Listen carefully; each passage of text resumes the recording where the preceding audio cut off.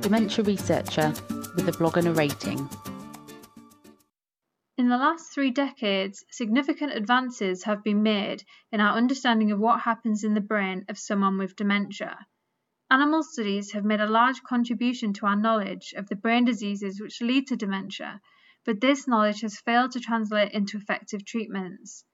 In this blog, I will be discussing whether a reliance on animal models of disease has delayed progress in dementia research. Focusing specifically on Alzheimer's disease, as it is the most common brain disease which leads to dementia, the failure rate in drug development has been reported to be as high as 99%.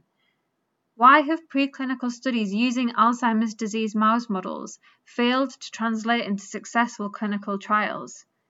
We first need to consider why we might want to use an animal model in the first place and what a good animal model actually looks like. Preclinical animal studies are a requirement for drug development, providing information on whether a drug will be safe and efficacious before human clinical trials are conducted. A good animal model of disease should show the typical characteristic features of the disease, which includes the pathological and behavioral changes. For example, we should be able to observe the characteristic features of amyloid plaques and neurofibrillary tangles, as well as degeneration of synapses and neurons. These pathological changes should be associated with cognitive behavioral impairments which develop as the disease progresses. We have established that a good animal model needs to show specific features of a disease. So how well do mouse models of Alzheimer's disease reflect the pathological changes associated with the disease?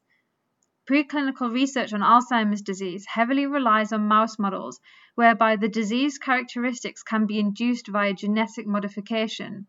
They are known as transgenic mice.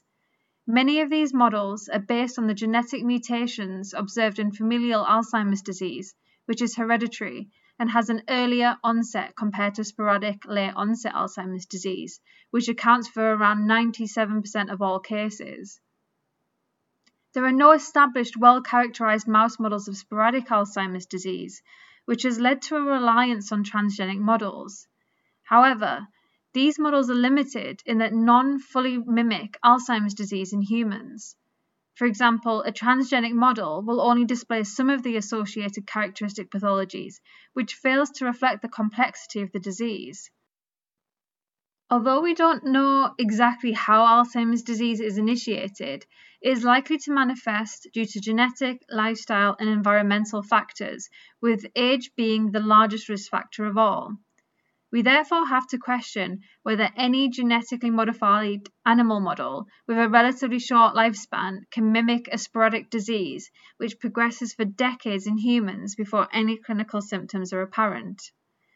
Mouse models of Alzheimer's disease can only reflect limited pathological aspects of the disease, but are they any better at reproducing the cognitive behavioral changes, which can include impairment in memory and visuospatial skills, for example? These changes can be assessed in humans using various different neuropsychological tests, which provides an indication of cognitive function as an outcome measure to monitor disease progression. Cognitive behavioral tasks have been developed for mice, but if we consider the main cognitive feature of Alzheimer's disease as being a decline in memory, how can we ask a mouse to, for example, recall a list of words? Obviously, we can't, so these tasks have been adapted to assess memory function as an indirect measure of their behavior. For example, mice naturally seek to explore novel objects, so we can compare how much time they spend exploring a novel object compared to a familiar object which they've seen before. If they remember the familiar object, they will spend more time exploring the novel object. If they do not remember the familiar object, they will treat both objects as novel. Considering these differences in how cognitive outcome measures are assessed, we must question to what extent cognitive function in these animal models are comparable to humans, and whether cognitive impairment reflects the decline associated with Alzheimer's disease in humans.